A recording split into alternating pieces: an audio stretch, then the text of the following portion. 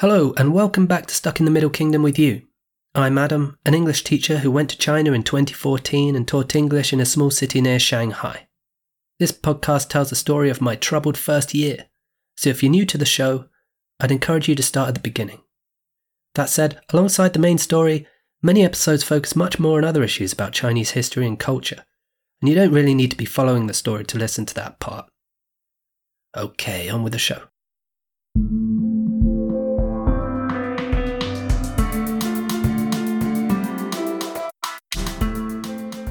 Previously on Stuck in the Middle Kingdom with you, way back in episode 22, teacher friend Jess and I went to Suzhou. We visited the Suzhou Silk Museum, and we hadn't really spent any time getting to know Suzhou City. It's one of the charms of Jiangsu, so we wanted to go back. So that's what we're doing today. We're going back to Suzhou, and we're also going back in time. It was a brisk and sunny late winter's day, and Jess and I hitchhiked to Suzhou on one of the dozen or so buses that shuttle students to nearby cities on a Friday afternoon. When we popped out of Suzhou's metro system, we were at Suzhou railway station. This big, communist structure, with its vast, flat, corrugated iron-inspired roof, sits proudly just north of the old town. Looking south from there, you can see a rather pensive statue of the Song Dynasty poet and the statesman, Feng Zhongyan, who famously said, "Be the first to bear hardships and the last to enjoy comforts." It's one of those phrases which is passed down and quoted earnestly by each generation in China as their quest to avoid hardships and embrace comforts ratchets up. Beyond Fan, you see the moat and the impressive walls which surround the old town. It's a grand welcome. Directly ahead is one of the wall's 8 gates, built originally with the wall 2,500 years ago by the Wu King minister Suzhou, when the place was the capital of the state of Wu. The walls were part of Suzhou's grand portfolio, which included helping the local Prince Guang assassinate rival leaders, developing what could have been the first Chinese navy, and fending off the rival states of Chu and Yue. In the latter of these tasks, it helped that Wu was a friend of Sun Tzu, a Chinese figure who gets as close to a household name as you can get in the West, the author of The Art of War. Upon victory over his local rivals, Prince Guang became King Helu, king of the Wu state, one of the big daddies of China's spring and autumn period. All this talk of Wu gets a tad confusing because there were 2 Wu stages in local history.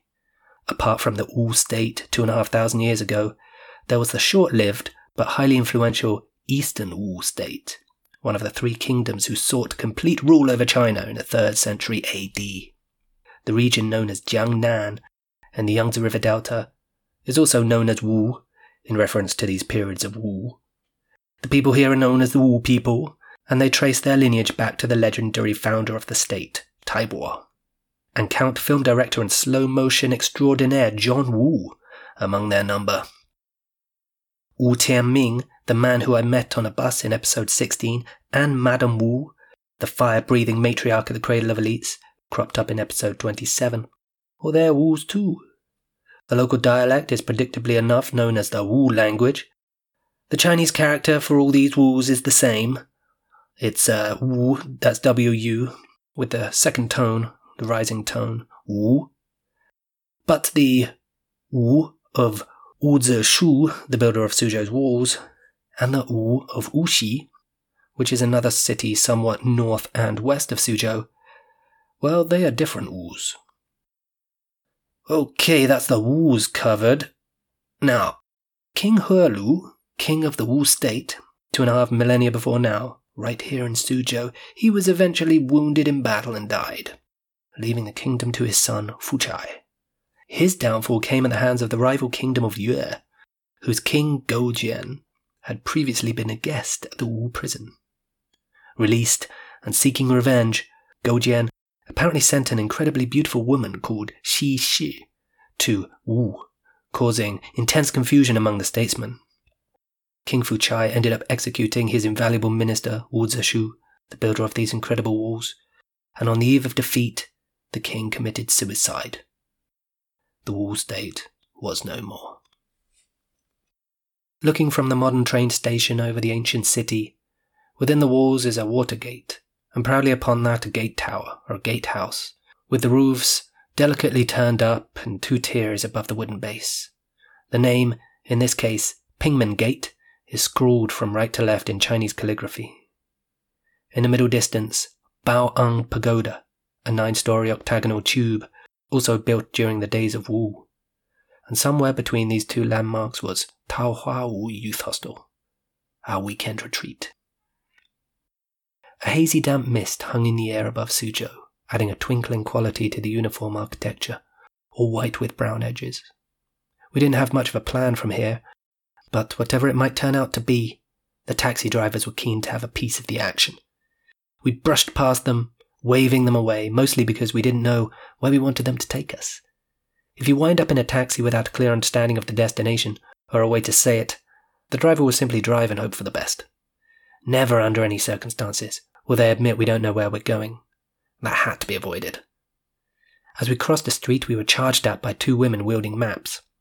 Each of them wore shapeless, old clothes and the deep wrinkles of age and weather. They spoke excitedly, quickly, in competition with each other. Taxis and maps, 2 highly practical items for the tourist, being beaten away by us lost aimless fools. But then I paused, just for a moment, to look at the map, and our troubles doubled.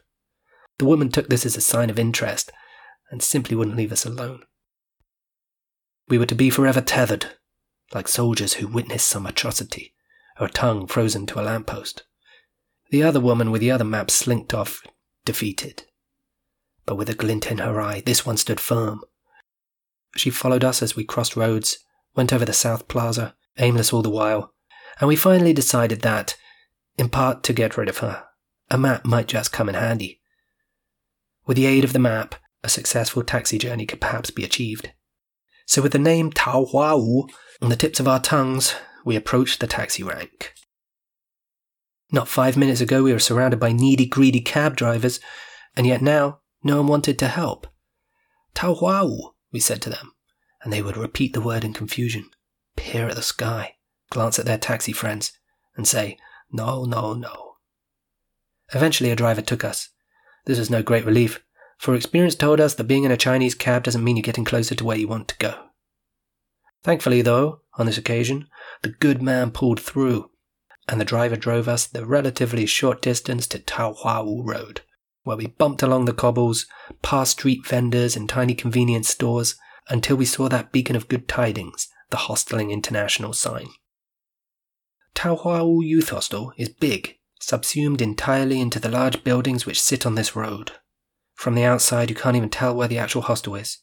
The entrance is down a side road, the door hidden by plants. Inside, it's full of bright walls and notes left by long-gone travellers.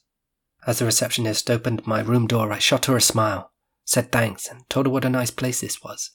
She returned a half smile and went back to work. Wordlessly, Jess and I threw our bags into our adjacent rooms and nodded an agreeing nod. It was time for a beer. The hostel's bar was playing quiet Chinese pop music, a song that I had become quite familiar with. The only words I could make out were, 我爱你, I love you.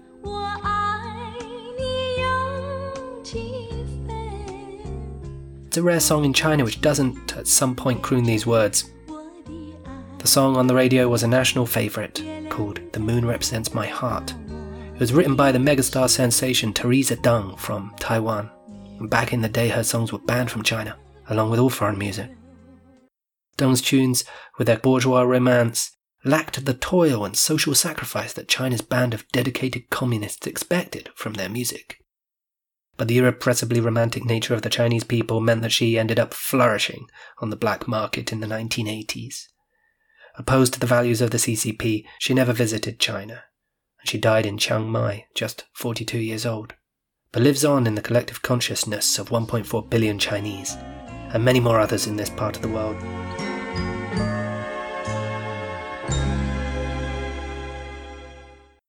We were accompanied, in this bar, by one man, the barman, and we sat on stools with bottles of Corona, ice cold. Hunger set in and we made to leave. In the hostel reception area we met a Chinese woman, in her mid-20s, who was also considering the map with some confusion.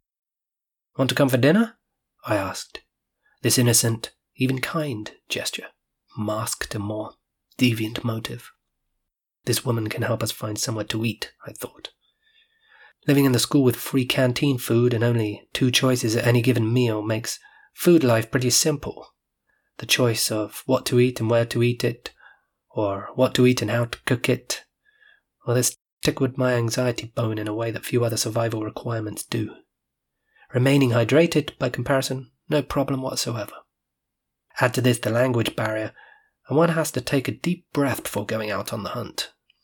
It's all too easy to wind up in a pizza place or a burger joint, usually of some American brand, but I always slink out of these places feeling guilty, destroying the local economy and not adequately doing my intrepid traveller bit well enough. Having accosted a tour guide named Hong, we ambled down to Shangteng Street, one of Suzhou's 2 traditional canal-hugging tourist streets. Gondolas paddled along the canal, under red lanterns hanging from buildings of wood and white brick. School kids ran about, saying hello when they got a chance, often talking through a forgotten dumpling in their mouths. People window shopped for traditional toys and dresses or perched on the seats by the canal, ordering others to take photos of them.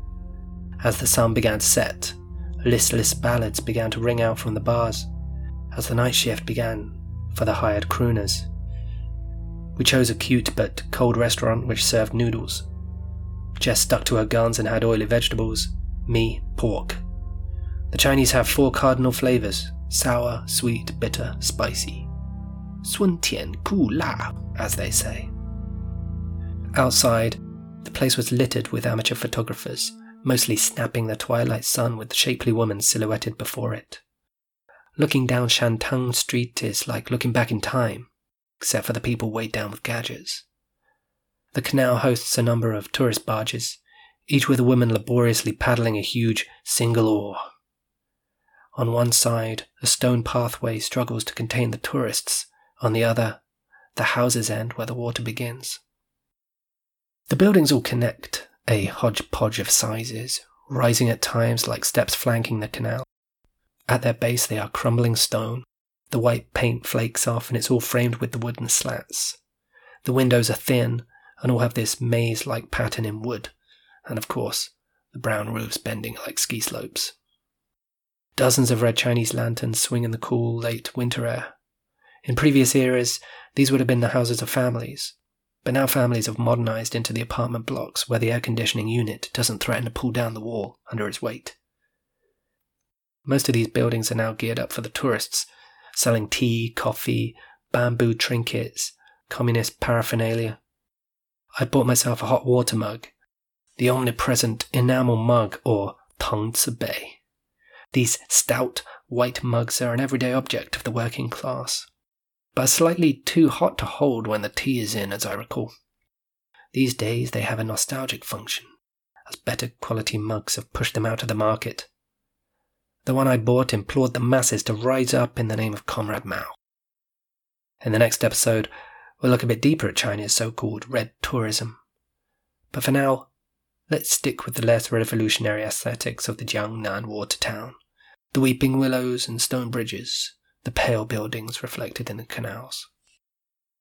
The Tang Dynasty poet cum governor of Suzhou, Bai Zhu-yi, summed up the mood here pretty well in a poem, which goes: A strip of waters spread in the setting sun, half the river's emerald, half is red. I love the 3rd night of the 9th month. The dew is like a pearl, the moon like a bow.